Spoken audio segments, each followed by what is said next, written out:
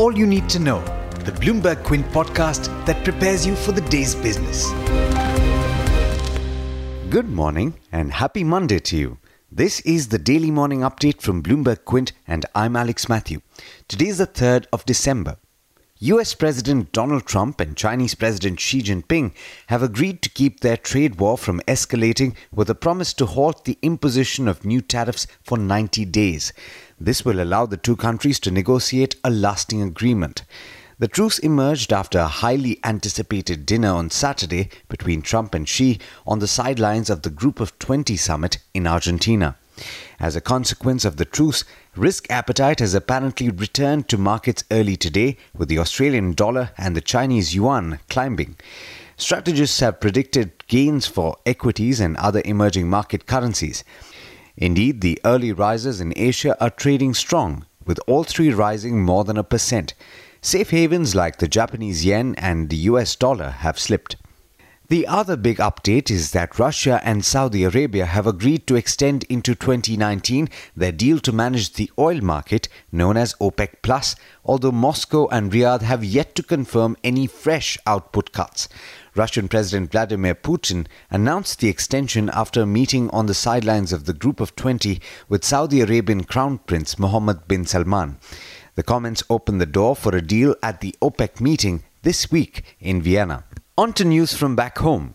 After peaking in the first quarter of the current year, growth in the Indian economy moderated in the July-September period as consumption demand slowed and the services sector displayed signs of weakness. GDP grew by 7.1% in the second quarter of the financial year compared to 6.3% in the same quarter last year.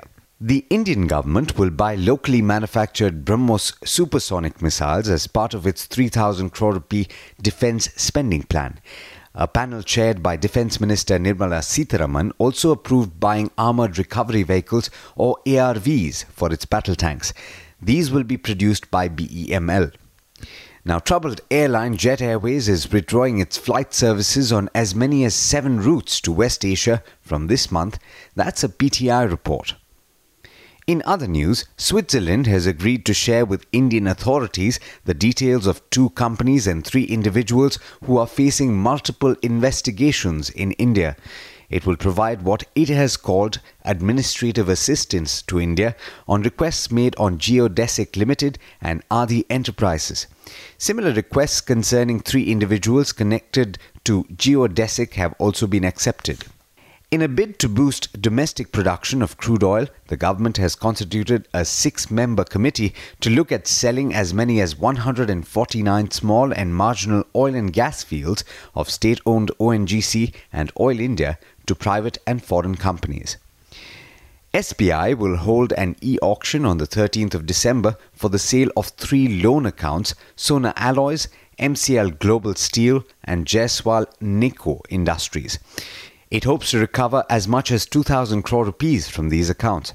In the week ahead, there's lots of global macroeconomic data to look forward to. There's also the outcome of the meeting of the OPEC, and that will take place in Vienna. The quantum of an output cut for crude oil in 2019, if one is decided on, will be known by the end of the week. And back home, midweek, is the RBI's Monetary Policy Committee meeting, and that will decide the policy rates going forward. With that, it's now over to Darshan Mehta for the trade setup for the day in India. Good morning, Darshan. Positive cues all around going into trade today. How's it looking? Hi, Alex. Good morning. Good morning, everyone. Yes, you're right, Alex. At this point of time, global cues are looking encouraging. The US markets ended higher, but it's more importantly to look at the Dow futures. The Dow futures are up 400 points at this point of time, given the positive meet at the G20 between Xi Jinping and Donald Trump. Brent crude is above the $60 barrel per mark. It's up almost 3% in opening trade. Strong close by the base metals on the LME. But what's happening in China is something that you need to watch out for. Iron ore is up almost 4% in China. The SGX Nifty is now trading close to the 11,000 mark in trade. So there is more traction that's happening. Auto sales number is something that you need to watch out for. All 3, Maruti, M&M and Escorts, came out with numbers which were above the Bloomberg Quint analyst consensus estimates. SEBI will reopen the insider trading case against Sun Pharma, reports PTI. UBS has come out with a note in which they said that this could take some time to resolve and foresee a valuation discount to other large-cap Indian pharma peers in the meanwhile. Biocon's jointly developed product Fulphila with Mylan has been granted marketing authorization from the European Commission. NMDC cuts iron ore prices by up to 8% in December, reports Steelmint. ATF prices for December have been cut by 11% pan-India due to lower crude prices and stronger rupee. Watch out for the sugar companies based out of UP. The UP government maintains SAP, that is State Advised prices for sugarcane at 315 rupees per quintal, and Sandhar Technologies signs a joint venture pact with South Korea company to make plastic molds for parts for cars and trucks. Lots in bulk deals. ICICI Lombard General Insurance in focus. Red Bloom Investment sold in 1.3 crore shares. The buyers include Fidelity, RWC Global Fund and DSP BlackRock. Ramkrishna Forgings is in focus. Amansa Holdings sold 19 lakh shares in the company, that is 5.2%. The buyers include Abacus Growth Fund, Old Bridge Capital as well as Vantage Equity Fund. Integrated Core Strategies acquired 3 crore shares in BHEL, and Pabra Investments sold in another 1% stake in Repco Home.